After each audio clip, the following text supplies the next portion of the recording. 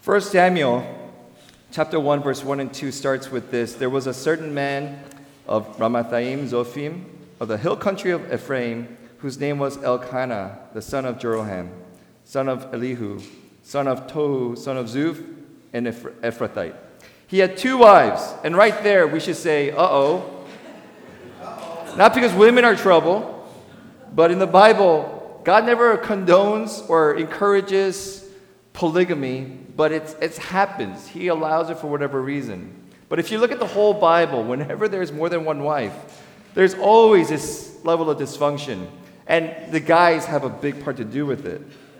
And so he had 2 wives, and the setup is the name of one was Hannah, and the name of the other is Peninnah.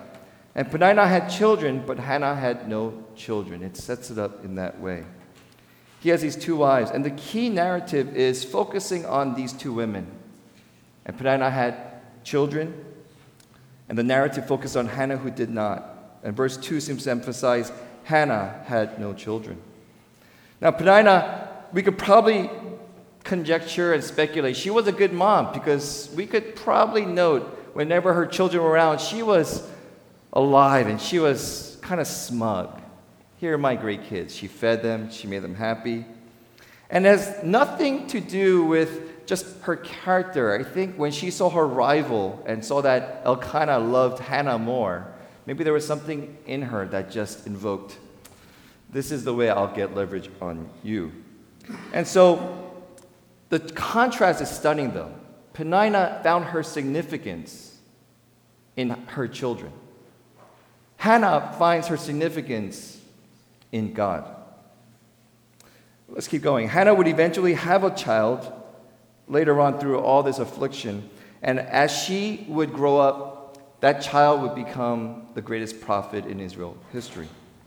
So Peninnah was arguably a good mom, but I want to share what is the difference between a good mom and a godly mom. Godly moms are always good. Good moms may not always be godly. I'm going to say that again. Godly moms are always good. Good moms are not always godly. And the reason why I'm so excited that Thelma shared, I did not know what she was going to write. And she read it over the phone, and she said, "Is this okay, Pastor Jason?" And I said, "Is that okay? You're going to make my sermon sound bad."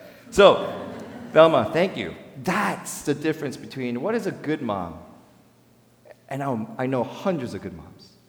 What is a godly mom? Let's keep going. Verse 3.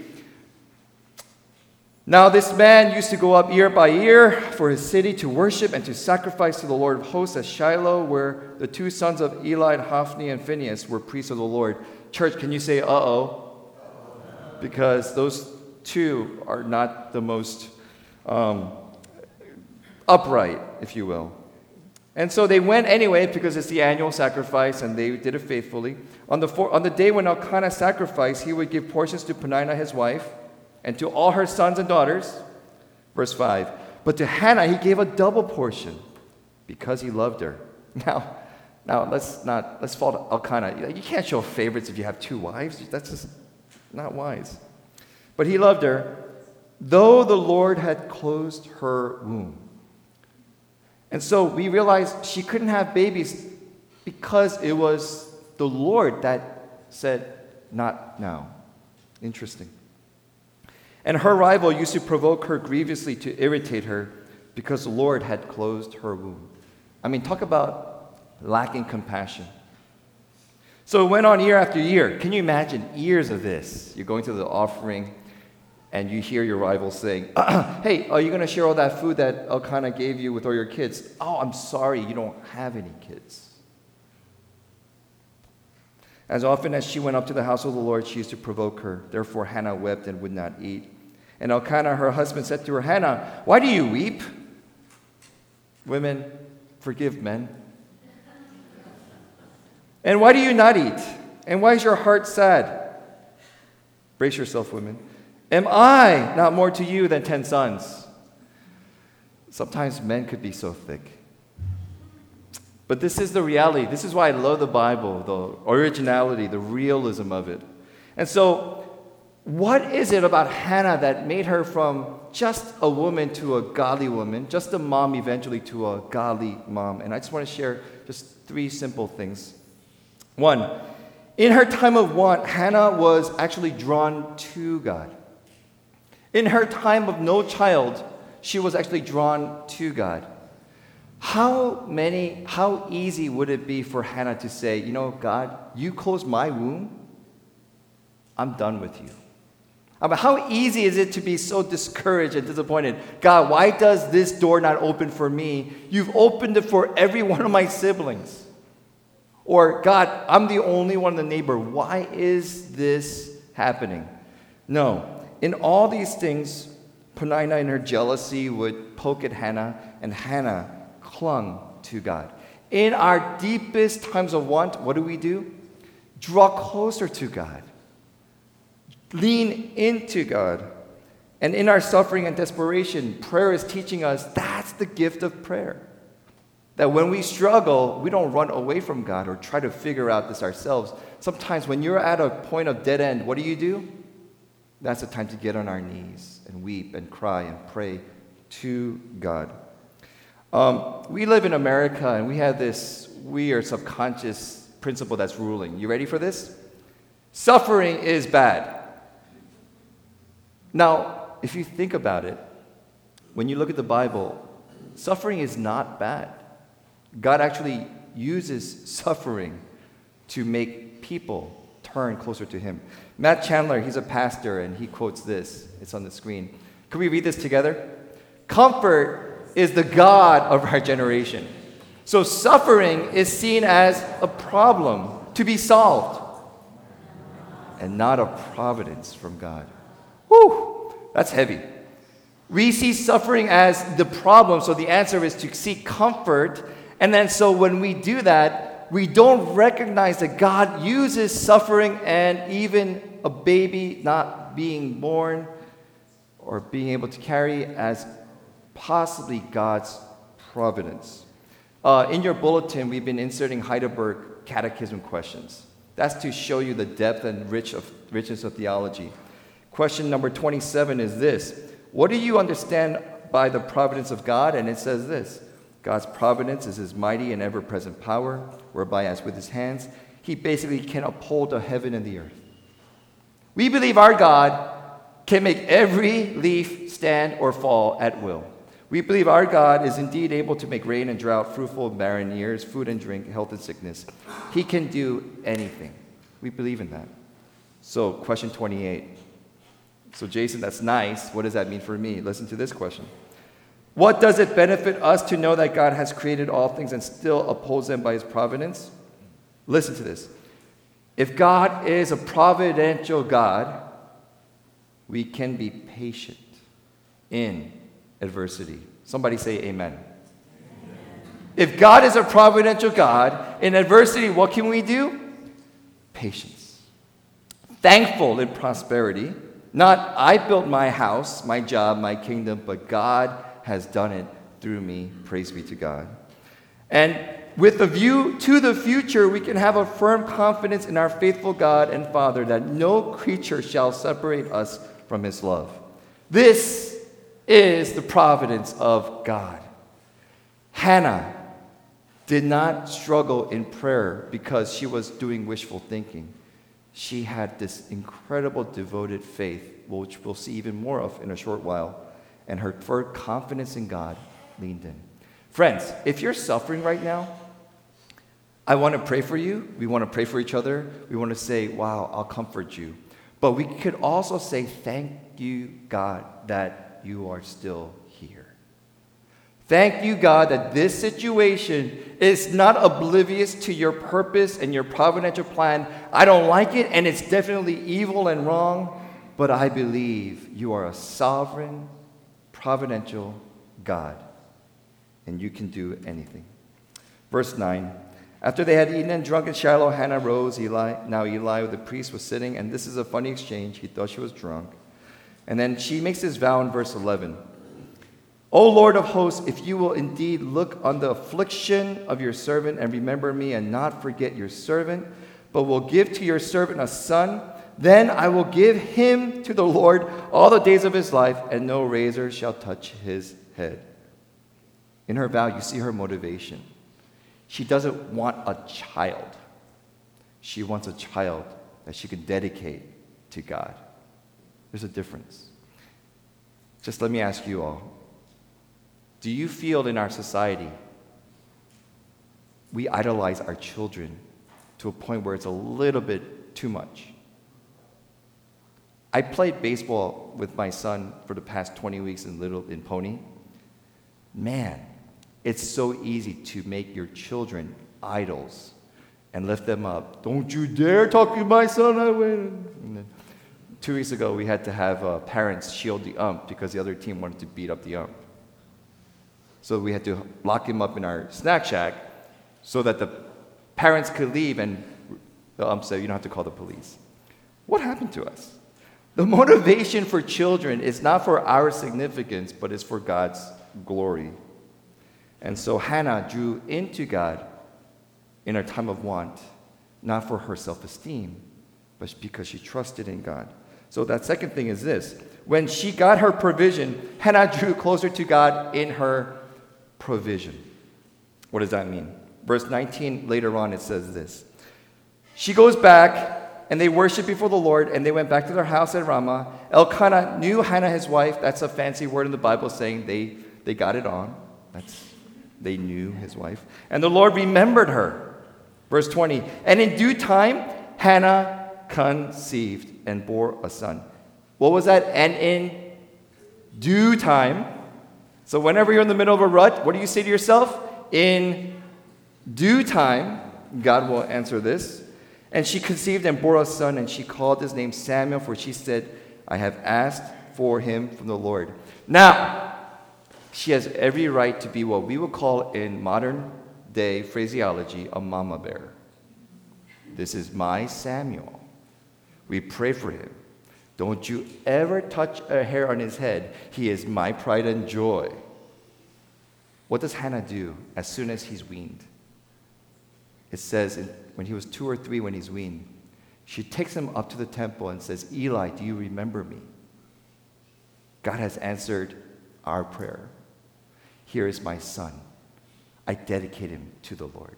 She fulfills her vow, and she finds significance not in keeping her son, but in giving her son up to the Lord. Peninnah was a mother who found joy in having children. Hannah was a mother who found joy in giving her son to the Lord. I need us to soak that in modern America, 21st century. The reason God gives us his children is not to look good or to feel good or to find wealth and significance in their dreams. That's a given. The reason God gives to his children is that they become dedicated and grow to the Lord. I would say it this way. This is not in the Bible. This is Jason Coe-ism. My wife and I talk like this. Our parenting success is not how happy our children are, because that comes as a byproduct of this main thing. Our happiness, our goal, our dream for our children's success is this. Do each of our children know Jesus Christ, follow Jesus Christ, and trust the heavenly providential God even more than mom and dad? When that happens, we feel touchdown. God, they are yours. And guess what that leads to? Entitled, self-centered children? No. You know what that leads to. Devoted children who can be a generation that leads others to the Lord. And this is what the church says. Amen. That's what we want. I want my children to bring me insight and praise to God and show me greater pictures of God. And the reason why we don't see that, Francis Chan is a pastor who preached on this, and he says this. He says, today, our sin in our church is idolatry of our families. He says, instead of giving our kids to the Lord, we treasure them and we center everything around our families. And he says, families become quick to dismiss God's call and mission, and instead they focus all their energy resources on themselves. Christianity today picks up this thought, and they say, Francis Chan, not only are you missing out on life, but we are turning away our children by the droves because our lives are not the adventure they see in Scripture. And they are not experiencing the Holy Spirit. And Francis Chan says, they're experiencing instead what he calls a Christian version of the American dream. I love Hannah because in all that desperation, she finally gets what she's been praying for. And what does she do? Turns it right back to the Lord because, God, this was about you always anyway. Try this. Forget children. Try something else. Career. God, I want a career. I want to show that all the gifts you give me in music and skills and computer and business is for you. So God gives you that job. Do you turn it back to the Lord and say, this is all you're doing? Let me dedicate in my tithe, in my worship, in my centering of you. Or have you made it and said, thank you, see you later. I'll come back to you when I need you. And I love Hannah. So these questions invoke in my mind that I'd like to ask you is, do the activities of your family enrich closeness with God? Or do we simply play religion? I am not asking, are you doing religious activities? Do your household activities point people and draw closer in intimacy with God? Because you bet in those 3 years that Hannah had Samuel, she would say, Samuel, God heard my prayer. That's what your name means. And everything in life, if you forget, mom and dad will fail you, but God will never fail you. Samuel grew up. Lastly, I want to say this. Hannah's faith is extraordinary because she completely loves and believes God is to be glorified as our higher call. How do we know this? I'll end with this. In Samuel chapter 2, this is the prayer Hannah gives. And I thought this would be a great way to end this time of sermon with us praying this prayer that Hannah prayed. And as you read this prayer, I'm not going to give you the lines that point to Jesus. I want you to see how through this miracle, Hannah sees a glimpse prophetically of the future Savior laced in her prayer that makes you go, how would she know? It's because when you draw to the heart of God, you see His purpose and His providential plan, not just to make your life whole, but to make the world have the shalom and the wholeness that is found in Jesus. Let's read this together, screen by screen. Here we go. My heart exults in the Lord. My horn is exalted in the Lord. My mouth derides my enemies, because I rejoice in your salvation. There is none holy like the Lord, for there is no one besides you. There is no rock like our God.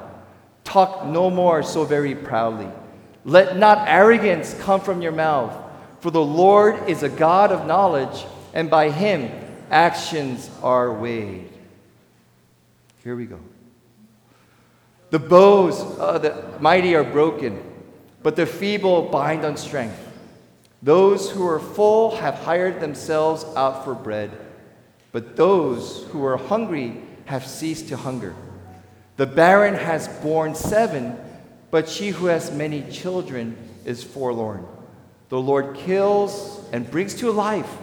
He brings down to Sheol and raises up. What does she know about God? He's a God who gives life, and in death, He can resurrect. Last parts. The Lord makes poor and makes rich. He brings low and He exalts. He raises up the poor from the dust. He lifts the needy from the ash heap to make them sit with princes and inherit a seat of honor. For the pillars of the earth are the Lord's, and on them He has set the world. He will guard the feet of His faithful ones, but the wicked shall be cut off in darkness. For not by might shall a man prevail. The adversaries of the Lord shall be broken to pieces. Against them He will thunder in heaven. The Lord will judge the ends of the earth. He will give strength to His king and exalt the horn of His anointed. From a second wife of a Hebrew man comes this incredible prayer. And I want to just challenge you today. May you go home and may that prayer become so part of your heart, your devotion, your understanding of a providential God who hears us. And may that shape you into being parents, adults, fellow church members that can fulfill God's will through us for his glory. Amen. Let's pray together.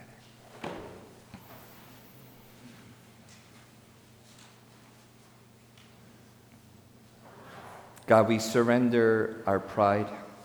We confess our self-sufficiency. And when we're in want, we recognize you're the provider. And when we're in plenty, we recognize you are still the provider. God, as Hannah prayed, may we have this profound weight and theology and understanding that we are nothing from you, that our significance doesn't come on what we have or what we've been given, but our significance is you. Jesus, may we draw closer to you. May we be people of prayer. May we be people of faith that cling to you when the world says turn away. You are our hope and treasure. And we close this time as we pray the prayer that your Son teaches on how to pray. Our Father, who art in heaven, hallowed be thy name. Thy kingdom come, and thy will be done on earth as it is in heaven. Give us this day our daily bread, and forgive us our debts as we forgive our debtors. And lead us not into temptation, but deliver us from evil. For thine is the kingdom, the power, and the glory forever. Amen.